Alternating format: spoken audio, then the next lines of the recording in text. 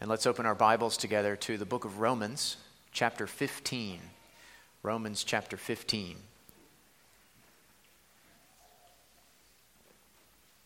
And this morning and next Sunday morning, Lord willing, we're going to focus on verses 1 through 7, which are about God's glory through our unity. God's glory through our unity. We'll see that Paul calls us to unity in the body of Christ. He actually prays for our unity in the body of Christ in these verses, but not as an end in itself. Really as a means to an end, a means to the end of the glory of God. Because when you think about it, when sinners like us, who are different from each other in many ways, and have different opinions and convictions on a variety of matters in life, when we seek to please not ourselves, but each other, for each other's good, when we seek to build each other up instead of tearing each other down, and when we seek to live in harmony with one another and to welcome one another, when that happens, God is glorified. God is honored and praised and magnified. God's glory is seen and displayed through our unity as the body of Christ. And of course, that's what we want more of here at CRPC. We want to grow in our unity as a body so that we can bring glory to God more and more together. And I trust God will do that work in us by His grace, even as we listen to His word together this morning. So let me pray for us as we get ready to hear His word, and then we'll begin. Let's pray.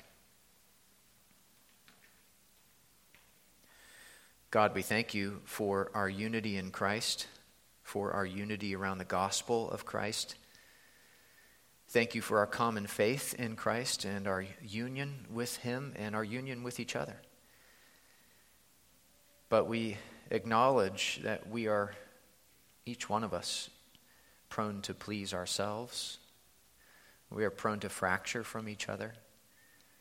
We don't always handle our disagreements well. We don't always welcome each other well. And so we need this passage. We need its truths to sink in to our hearts and minds. So would you enable us to listen well to your word and to listen with a humble spirit and a teachable spirit. And please grow and strengthen our unity as a body. For your glory, we pray in Jesus' name. Amen. Romans chapter 15, reading verses 1 through 7, though our focus this morning is going to be on verses 1 through 4. These are God's words given to us through the Apostle Paul. We who are strong have an obligation to bear with the failings of the weak and not to please ourselves. Let each of us please his neighbor for his good, to build him up. For Christ did not please himself, but as it is written, the reproaches of those who reproached you fell on me. For whatever was written in former days was written for our instruction, that through endurance and through the encouragement of the Scriptures, we might have hope. May the God of endurance and encouragement grant you to live in such harmony with one another in accord with Christ Jesus, that together you may with one voice glorify the God and Father of our Lord Jesus Christ. Therefore, welcome one another, as Christ has welcomed you for the glory of God. You can see where we're going over the next 2 weeks in the sermon notes in the bulletin. First, we'll look at what Paul says in verses 1 through 3 about pleasing neighbor, not self, like Christ. And then at what he says about the purpose of the Old Testament in verse 4. Sort of seems like an odd placement for what he says, but we'll see the connection this morning. That'll take us through the end of today. Then next week, you'll see at the bottom, we'll look at his prayer for unity in verses 5 and 6. And finally, the final exhortation he gives in verse 7. And kids, don't forget the key words for kids at the top of the page there. You can see them. You can listen for those words as you listen to the sermon. So let's look first at what Paul says about pleasing neighbor, not self, like Christ. He says there in verse 1, "We who are strong have an obligation to bear with the failings of the weak and not to please ourselves." And let's just remember briefly what Paul means by the strong and the weak here. The strong are the strong in faith, and by the grace of God, they have faith, they believe rightly that they have the freedom to eat all foods now that Christ has come and declared all foods clean. They don't have to follow the Old Testament food laws anymore because of the coming of the Messiah and because of his declaration that all foods are clean now. And the strong in faith, they understand this, and so they can eat all foods with a clear conscience. The weak in faith, however, haven't yet connected the dots between the coming of Christ and the abrogation of those food laws, so they still followed the food laws because their conscience was telling them that that was the right thing to do, even though their conscience wasn't correct on this issue. It wasn't fully informed on this issue. And that's why Paul refers here to the failings of the weak. They failed to grasp the implications of the coming of Christ for the observance of the food laws. But the strong in faith, Paul says, have an obligation to bear with the failings of the weak, of their brothers and sisters in Christ who are weak in faith on this particular issue. They're not to abuse the weak. They're not to belittle the weak. They're to bear with the weak as their brothers and sisters. Not just to put up with them or to merely tolerate them, but to really love them. Like in Ephesians 4, with all humility and gentleness, with patience, bearing with one another in love, eager to maintain the unity of the Spirit in the bond of peace. Bearing with one another in love. Love motivating the bearing with. Or 1 Thessalonians 5, "And we urge you, brothers, admonish the idle, encourage the faint-hearted, help the weak. Be patient with them all." The strong in faith are to bear with the failings of the weak. They have an obligation to bear with the failings of the weak, Paul says. This isn't something they may do, this is something they must do. And they're not to please themselves, we see also here. Namely, by eating whatever they want, even if it's in front of a brother or sister who is weak in faith. They're not to please themselves in that way. Instead, verse 2, let each of us please his neighbor for his good, to build him up. We're to please our neighbor in Christ, not ourselves. We're to please our neighbor for his good, to build him up, not ourselves for our good, to build ourselves up. We should aim for neighbor edification, not self-gratification in the body of Christ. 1 Corinthians 10:24, let no one seek his own good, but the good of his neighbor. Philippians 2:3 and 4, do nothing from selfish ambition or conceit, but in humility count others more significant than yourselves. Let each of you look not only to his own interests, but also to the interests of others. Let each of us please his neighbor for his good, to build him up. Two things by way of application here. First of all, if we are the one who is strong in faith in a given situation, we should use our strength for the other person's good, to build them up. We shouldn't use our strength for our own advantage, to build ourselves up while we tear the other person down. That is our natural sinful tendency to use our strength or our knowledge, as in this case, for our own benefit. But as believers in Jesus Christ, we're called to do the opposite, aren't we? We have an obligation to bear with the other person in love and to please them for their good in Christ and to build them up in their faith in Christ and their understanding of God's word. We shouldn't be like a proud professor who builds himself up by tearing his students down, pleasing himself by displaying his superior knowledge in the classroom. No, we should be like a humble professor who uses his knowledge to build his students up and to help them to learn and grow and make progress. We should bear with our brother or sister in Christ. We should use our God-given strength to please them for their good and to build them up.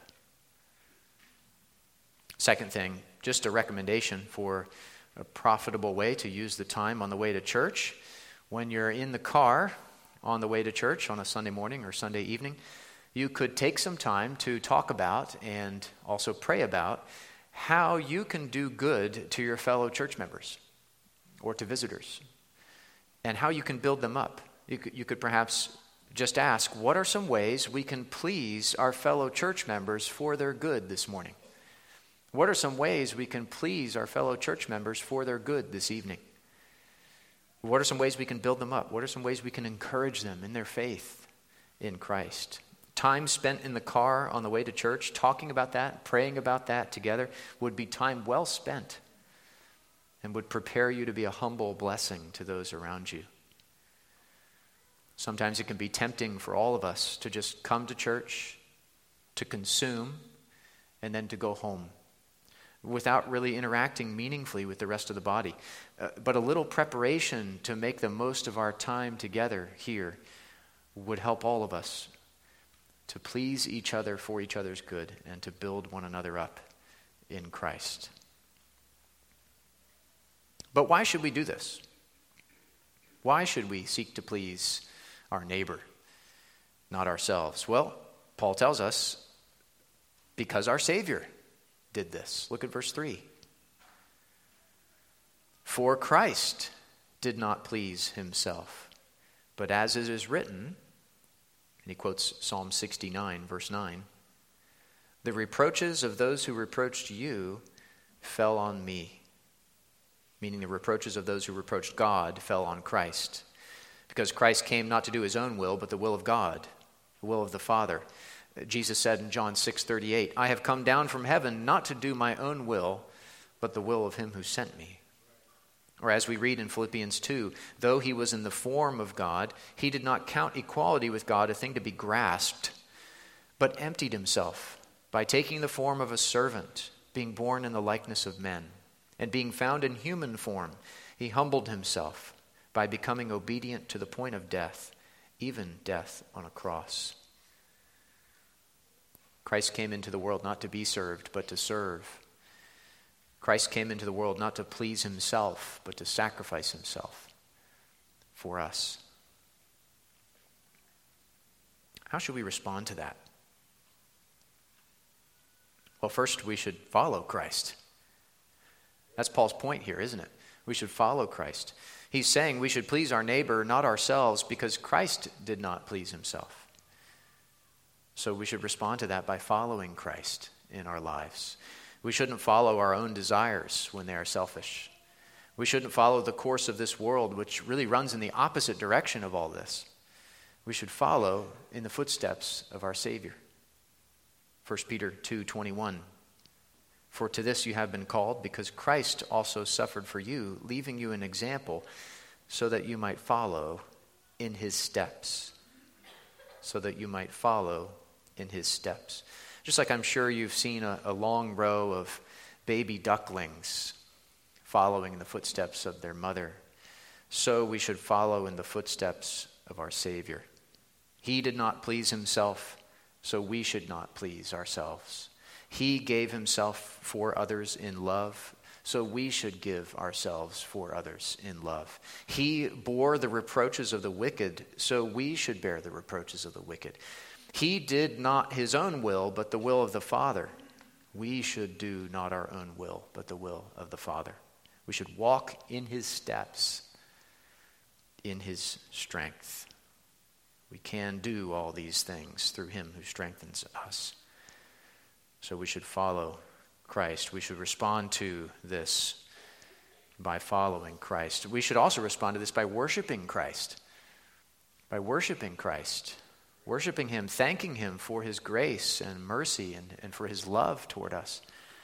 Because if he had pleased himself, we wouldn't be saved. We would still be in our sins, wouldn't we? But he didn't please himself. He sacrificed himself. And our response should be to worship him and give thanks to him for what he's done. That's what we did earlier when we sang together. Was it for crimes that I had done? He groaned upon the tree. Amazing pity, grace unknown, and love beyond degree. It's when we get a clear sight of the mercy of Christ that our hearts are moved to worship. One of the old Puritan prayers in the Valley of Vision puts it this way. It's a bit lengthy, just listen. Christ was all anguish, that I might be all joy. Cast off, that I might be brought in. Trodden down as an enemy, that I might be welcomed as a friend. Surrendered to hell's worst, that I might attain heaven's best. Christ was stripped, that I might be clothed. Wounded, that I might be healed. Athirst, that I might drink. Tormented, that I might be comforted. Christ was made ashamed, that I might inherit glory. Entered darkness, that I might have eternal light. My Savior wept, that all tears might be wiped from my eyes. Groaned, that I might have endless song. Endured all pain, that I might have unfading health. Bore a thorny crown, that I might have a glory diadem. Bowed his head, that I might uplift mine. Experienced reproach, that I might receive welcome. Closed his eyes in death, that I might gaze on unclouded brightness. Expired, that I might forever live. Christ did not please himself. He gave himself for our sins so that we could have eternal life. Let's worship him and give thanks to him for what he's done for us. So that's the exhortation in verses 1 through 3. Please your neighbor, not yourself, like Christ. And then Paul gives us a little aside in the next verse on the purpose of the Old Testament. Let's look at that now under our second main point, the purpose of the Old Testament. Look at verse 4. For whatever was written in former days was written for our instruction, that through endurance and through the encouragement of the Scriptures, we might have hope.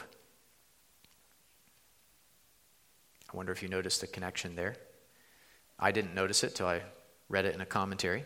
He's just said, for Christ did not please himself, but as it is written, the reproaches of those who reproached you fell on me.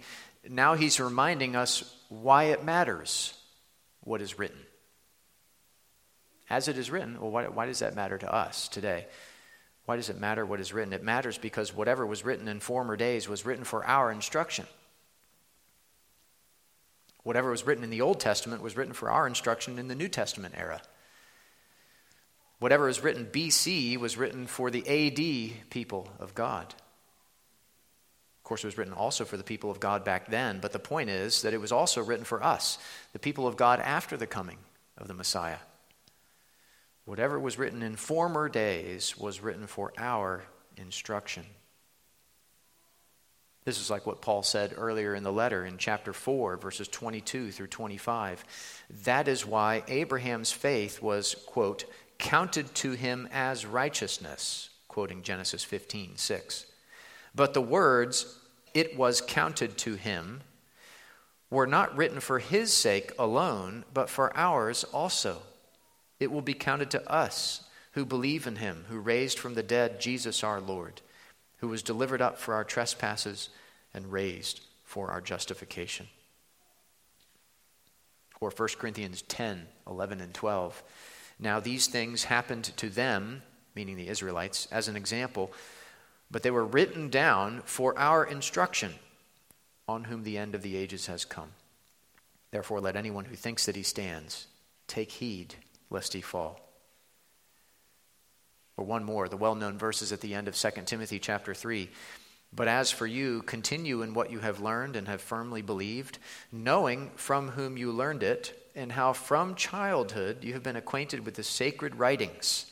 Sacred writings are referring to the Old Testament, which are able to make you wise for salvation through faith in Christ Jesus. All Scripture is breathed out by God and profitable for teaching, for reproof, for correction, and for training in righteousness, that the man of God may be complete, equipped for every good work.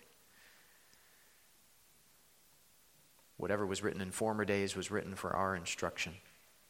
Sometimes the human authors knew that what they were writing was not only for their generation, but for future generations. But of course, always the divine author knew exactly what we would need for our instruction. And so as men spoke and wrote from God as they were carried along by the Holy Spirit, 2 Peter 1:21, God addressed not only the original recipients, but also the modern recipients. He made sure that what was written in former days under the inspiration of the Holy Spirit would be for our instruction too, would be profitable for us as well, to teach us and reprove us and correct us and train us in righteousness, to make us complete and equipped for every good work. So one takeaway for us is to make sure we read the Old Testament, because it was written for us. When you read the Old Testament, you're not reading someone else's mail. You're reading your own mail. Your name is at the top. Your address is on the outside of the envelope, because God wrote it for your instruction, for the instruction of all of his people. And so we should, of course, read the Old Testament. Like Bill was saying earlier, we should expose our minds and hearts every day to its life-giving light. One way to do that, I think, is to use a Bible reading plan. I'm sure many of you have done that or are doing that as a way to get Scripture into your minds and hearts. I would recommend the Bible reading plan that Robert Murray McCheyne created some years ago. We have free copies of it at the Ministries Board out in the Narthex. It'll get you into the Old Testament every day of the year, as well as the New Testament. It's a good way to read what was written in former days for your instruction. This is one of the reasons why we read the Old Testament in our worship services. Like we're reading through Deuteronomy a chapter at a time during our morning service, or Hosea a chapter at a time during our evening service right now. It's not just an interesting historical exercise. It's not just delving into a piece of ancient literature together, and isn't that interesting? No, we are reading and listening to the very words of God. Written long ago, yes, but written for us today. As really and truly as if the ink was still drying on the page while we are reading it. This is why we preach the Old Testament in our sermons, why we sing the Old Testament in our psalms. Because whatever was written in former days was written for our instruction. But the Old Testament wasn't just written to instruct us.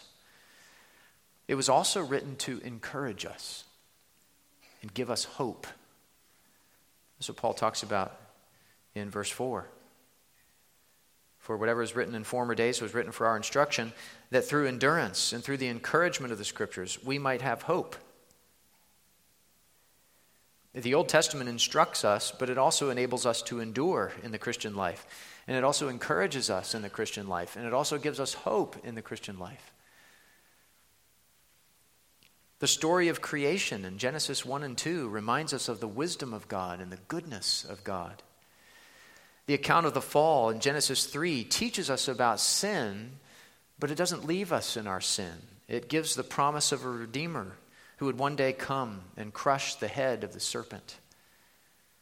The record of Abraham and Isaac and Jacob and their wives and their children encourages us and gives us hope, because we see all their faults and their failings. And yet we also see the faithfulness of God in the midst of their faults and failings.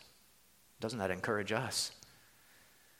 We read about the Israelites as we did this morning, in Egypt or in the wilderness or in the promised land. And it helps us to endure through our journey in the wilderness of this world on our way to heaven. We encounter the Psalms. We read them. We meditate on them. We pray through them. We sing them. And they fill us with hope. Like Psalm 42, why are you cast down, O my soul, and why are you in turmoil within me? Hope in God, for I shall again praise him, my salvation and my God. The Proverbs certainly instruct us about wisdom. They also encourage us in the way of wisdom. The prophets warn us about failing to endure in faith, and they hold out hope through repentance and trusting in God's gracious faithfulness. Even the genealogies of the Old Testament encourage us and give us hope as they remind us that God knows his people by name. And of course, all of the Old Testament, in one way or another, points us to Jesus Christ. Christ is promised and prefigured. Christ is foretold and foreshadowed. And as we look to Christ in the Old Testament, we are able to endure. And he encourages us in our faith and fills us with the hope of glory. For whatever was written in former days was written for our instruction, that through endurance and through the encouragement of the Scriptures, we might have hope. Two more thoughts as we draw to a close this morning. And again, we'll return to the remaining verses 5 through 7 next Sunday morning, Lord willing. Two more things. First of all, if you are not familiar with the Bible, maybe less familiar with the Bible, let me say just a few words that may help you. The Bible is a book, of course. You see people around you holding it in their laps. But it's actually a collection of books, if you didn't know this. 66 books total, 39 in what we call the Old Testament and 27 in the New Testament. The Old Testament is before Christ and points ahead to Christ. The New Testament is after Christ and tells us about his life and death and resurrection and all the implications of who he is and what he's done for our lives today. And all these books were written by people, various people over a long span of time. But in many places, these books claim to be not the words of man, but the words of God, the words of the one true and living God. And as Christians, we believe that's true. In fact, that's why the Bible can give us hope, like we've been talking about, because the words of man can't give us hope. You've heard inspiring speeches and read inspiring literature, no doubt, in the past. Maybe the words of man can give us hope temporarily, but we need more than temporary hope. We need eternal hope. We need hope that is lasting, and the words of man cannot give us that. But the words of God can. And the Bible is the Word of God. And it gives us hope by telling us the good news of the gospel, which is that though we all deserve to be punished forever because of our sins against God, God has made a way for us to be saved from our sins. Not through our own efforts, not through religious ritual, not through religious practices, but through simple faith in Jesus Christ, through trusting in Jesus Christ to save us, on the basis of what he has done, on the basis of his perfect life and substitutionary death and victorious resurrection.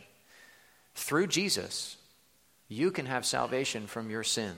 You can have eternal life. You can have hope. Not a temporary hope, but an eternal hope, the hope of glory, if you repent of your sin and put your trust in Jesus, the only Savior of sinners. Jesus is what the Bible is all about. Whatever was written in former days was written for our instruction, that through endurance and through the encouragement of the Scriptures, we might have hope in Jesus, ultimately. In Jesus and because of Jesus. So put your trust in Jesus this morning. I encourage you. And talk to me afterwards if you have questions, certainly. Second, and finally, to bring the two halves of the sermon together here, God, by his word, empowers us for what he calls us to. by his word. God, by his word, empowers us for what he calls us to by his word. He calls us to bear with each other. That's not easy. He calls us not to please ourselves, but to please each other for each other's good. That's also not easy. He calls us to build each other up. He calls us to follow in the footsteps of our Savior, who came not to please himself, but to sacrifice himself. But we all know we cannot do that in our own strength. We don't have it in us to do that which he calls us to. But God empowers us to do it by his word, by his Spirit working in us by his word, his Spirit applying his word to our hearts. And so he empowers us to do what he calls us to do. He empowers us by his word to do what he calls us to do by his word. He wrote it to instruct us. He wrote it to enable us to endure in this life. He wrote it to encourage us. He wrote it to give us hope. So as we draw to a close, let's be freshly reminded and encouraged and challenged, if need be, to feed our souls every day with the food God has given us so kindly, so graciously. Let's not skip a meal. Let's not starve ourselves spiritually. Let's feed ourselves. Let's feast ourselves on the bread of heaven that God has provided for us. For as our Savior has told us, man shall not live by bread, physical bread alone, but by every word that comes from the mouth of God. Let's pray together.